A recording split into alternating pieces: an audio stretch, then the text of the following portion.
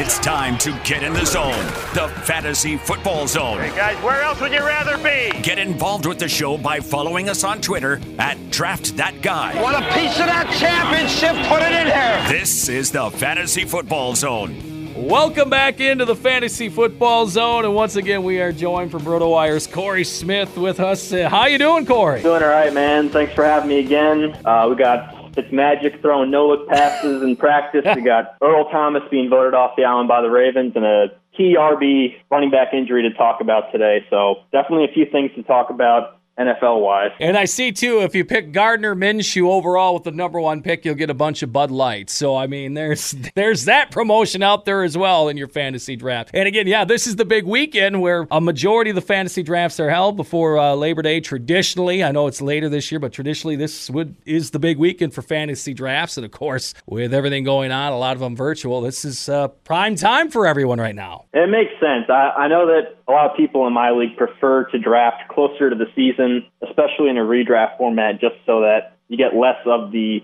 season-long injuries that come up before the season even starts. So especially in a season we're going into the COVID-19 2020 unprecedented year, Still have to see how it's all going to play out. But if the season does go on, it does make sense to draft later than sooner, in my opinion, for sure. So what we're going to start out this week is with 5 fantasy football stats you will not believe. Now, folks, you will not believe this. As Corey works hard getting some show notes together, we were going to talk about David Montgomery. Well, today, hours before our taping here tonight, that he went down in practice today. He suffered a little injury. It might not be little. It might be a little bit more significant. Coach Matt Nagy of the Bears says, hope it isn't severe.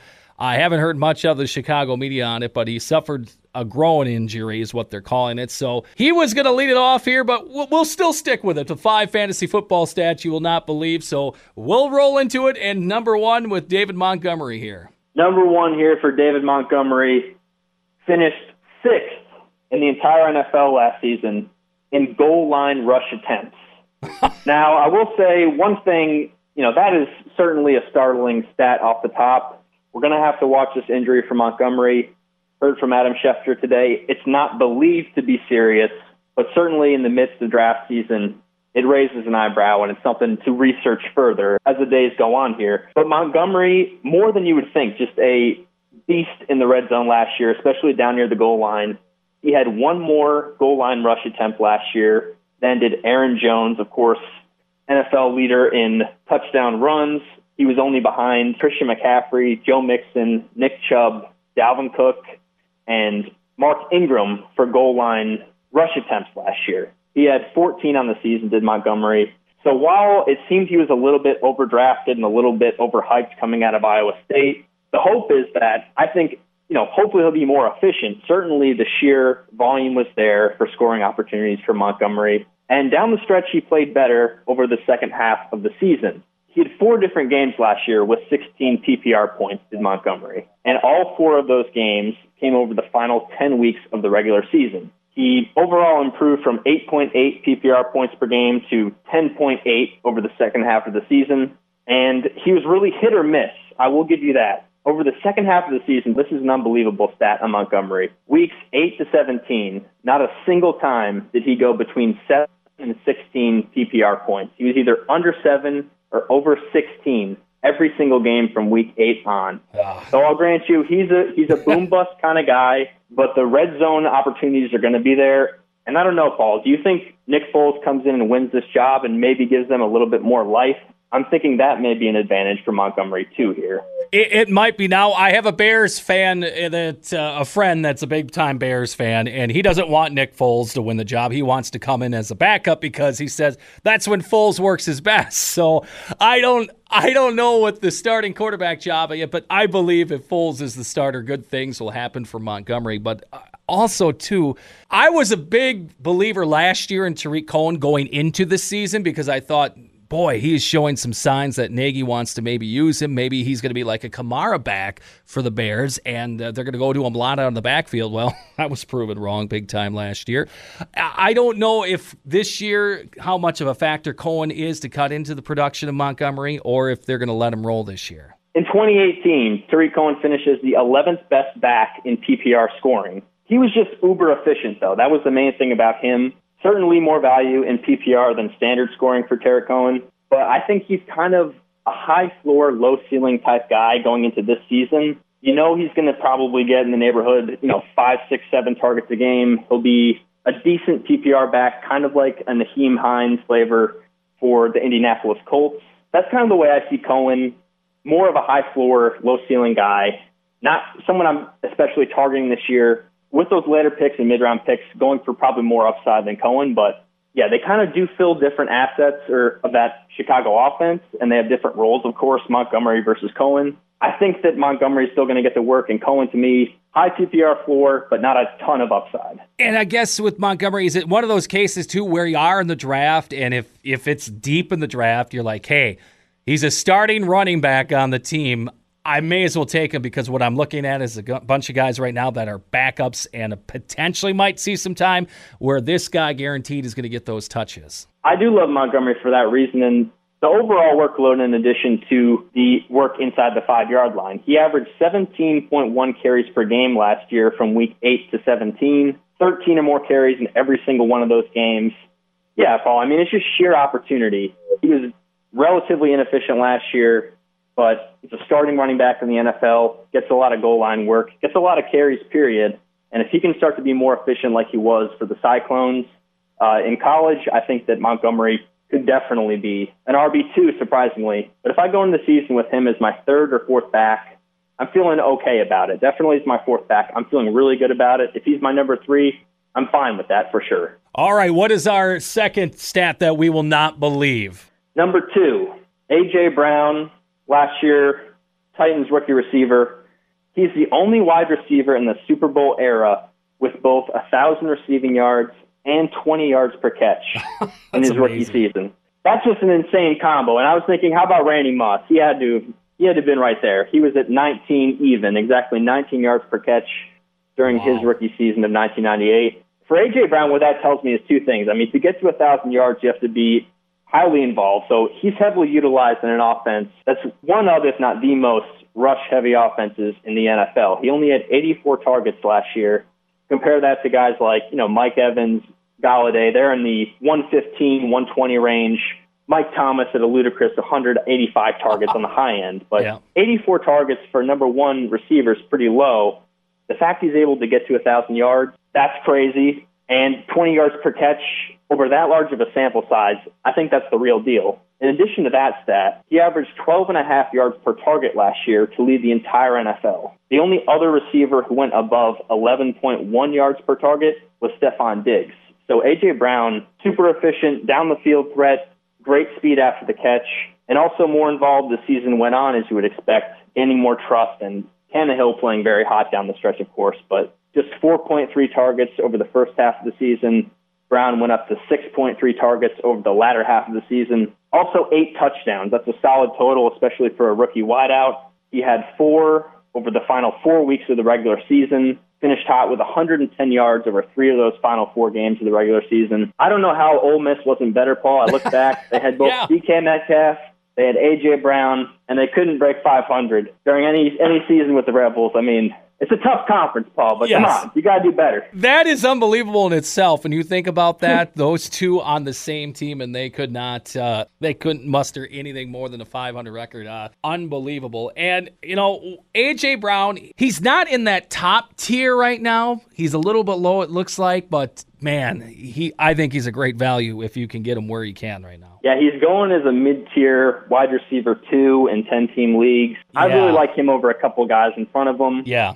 I don't know, Cortland Sutton. There's still some questions about Locke. He finished up the year in Denver 4-1 over his 5 starts as a rookie. Very good. Multiple touchdown passes in a few of those games. He went crazy against Houston last year, did Drew Lock in that Broncos offense. But I still think I'd take A.J. Brown over him. Cortland Sutton going in front of Brown in a lot of sites. But yeah, I think wide receiver 2 for A.J. Brown with upside for sure, even in a low-volume offense. Now, I'm not sure. He's kind of in the same neighborhood as Metcalf going into this year, so I do think Brown is a little bit less he has a higher floor than does Metcalf. Metcalf could go off for 20 points some weeks last year, but could sink you with a 6-point game in PPR scoring. So I don't know. I like A.J. Brown a little better this year for me. What is our third stat people will not believe? Number 3, and this is a guy we touched on last week with the Texans, Brandon Cooks. Here's the stat for this guy. He had 1,000 receiving yards in 4 straight seasons, 2015, 2016, 2017, 2018. Only 3 other receivers in the NFL did that. Antonio Brown, Julio Jones, Mike Evans. Now, if you tell me... I can't believe that because... give me a set of 4 guys. I can't believe it. I can't either. Who doesn't fit in this group? It's definitely Brandon Cooks doesn't fit in this group. Yeah, because I'm always ragging on him that he's injured, but obviously he proves me wrong with these numbers. The thing is, he's only missed a few games the last couple of years. Yeah. As frequently as he's been out with concussions, he hasn't missed that many games. He's missed some playoff time. Of course, he got knocked out in the Super Bowl when he was playing with the Patriots against the Eagles a couple years back. But I like him better than a couple guys going in his range. I think Golden Tate, his ceiling is somewhat limited. Giants got their whole dose of weapons back on offense. I think he's a high floor but low ceiling kind of guy, and I would prefer a Brandon Cooks to him. We did talk about the idea of stashing Randall Cobb and Kenny Stills as well as kind of an insurance strategy. I think that's definitely viable in a deeper league as a standalone value because I think Deshaun Watson still going to be a great quarterback, still going to be spreading the ball around. And I think in deeper leagues, those guys have standalone value. But as a backup to Cooks, if you're going to take Cooks in like the 5th or 6th round, I think it makes sense to complement that with maybe a Cobb or Stills 4 or 5 rounds later on. I do think this is an offense that I want to be invested in the Texans. And what we really got to think about here is all those targets that are going to be open with DeAndre Hopkins going to Arizona. He ate up 150 targets last year, certainly on the high end of all elite receivers. But I don't know, Paul. The question here is, do the concussions give you pause? And are you going to be swinging at Brandon Cooks at all this year in fantasy drafts? I am starting to lean to drafting him. I am starting to go that route because you kind of turn me with these numbers a little bit. And like when I see who's on the board next to him, I still can't believe that, yeah, this guy has proven it year after year that he can put up some big games and numbers for you, and some of these other guys are so inconsistent. It's like, why is he still on the board? But it is because of the injury issue. No doubt about it. And I will say this about the injury, too. Former RotoWire, now ESPN injury analyst Stefania Bell, she's typically very conservative with guys in fantasy who have an injury history, and she's saying every indication she's getting is that Cook should be in pretty good shape for this year, and she would be willing to spend a draft pick on him. So if Stefania Bell's willing to invest in Brandon Cooks, I think that it's worth a mid-round pick on this guy. Maybe your 6th-round draft choice, somewhere in that neighborhood. What is the 4th one? A guy we've been kind of talking about here a little bit, Derek Carr. What stat won't we believe of his? Well, this one stood out to me, and I've got a kind of a combo here, but the big surprise was Derek Carr had the 2nd-best completion percentage in the entire NFL last year, behind only Drew Brees. Now, we know he's conservative, but he's built his way up and become more and more efficient as the years have gone on. He started off as a rookie for a 3-13 Raiders team, completing just over 58% of his passes. Now he's up to over 70% last year, and really, I don't think it's kind of a one-year phenomenon. He's been ascending every year except for one off year in 2017 where he was still around 62 or 63%, I believe. The thing with Carr, the frustration is he going to push the ball downfield? He's got an average depth of target of just 6.6. That puts him at the very bottom end of the spectrum, probably the bottom 10-15% of quarterbacks. Tom Brady, for comparison, last year was around 8.1, Carr again at 6.6. But just because he's a conservative player, I think we kind of sleep on Carr. A lot of it because John Gruden himself doesn't seem to love him. I mean, they have the highest paid backup quarterback in the NFL. We heard a lot of buzz about them being interested in Kyler Murray when he came out. But my question is, who's holding back who in this relationship? I mean, they're pointing fingers. We've got the Raiders, wins above replacement. It's a stat that basically compares you as a player versus the exact average player at your position. So the lower, the worse. Mm-hmm. The Raiders roster last year ranked 29th in wins above replacement. So they were the 4th worst in the entire league. Derek Carr, meanwhile, wins above replacement, 9th among quarterbacks. That kind of gives me pause. Now, sure, that could be a little bit wonky, but wins above replacement used by, highly analytical people in baseball and football, that really stands out. 9th to 29th, that's a pretty stark disparity. I don't know.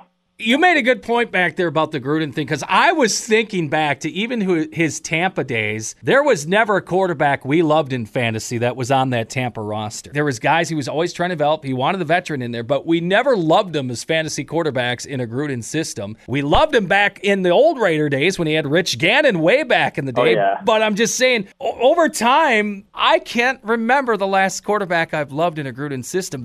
I do like Derek Carr a lot, and I think they have some weapons in place for him to succeed this year. And, you've got some great numbers back in the point here. Now, we do have recent updates from this week. Looks like Terrell Williams is going to try to play through injury this year. But overall, I don't think the Raiders have ever had this many weapons offensively. Waller, Jacobs, all the rookies coming in, including Ruggs, Lynn Bowden. They've got more weapons than ever, but I still don't love the Raiders' quarterback position, Derek Carr, in fantasy this year. I think that he's a decent, QB2 option, but I do love him. If he moves to another team, he's a guy to keep an eye on for Dynasty for sure. He's only 29 years old right now, and he's been close to MVP form at previous stages of his career. So you think maybe a trade deadline deal maybe this year if things don't work out? I mean, because they do, like you said, they do have Mariota just waiting right there, and they're paying him. So if they want to move on from Carr in season, would they do it during the deadline?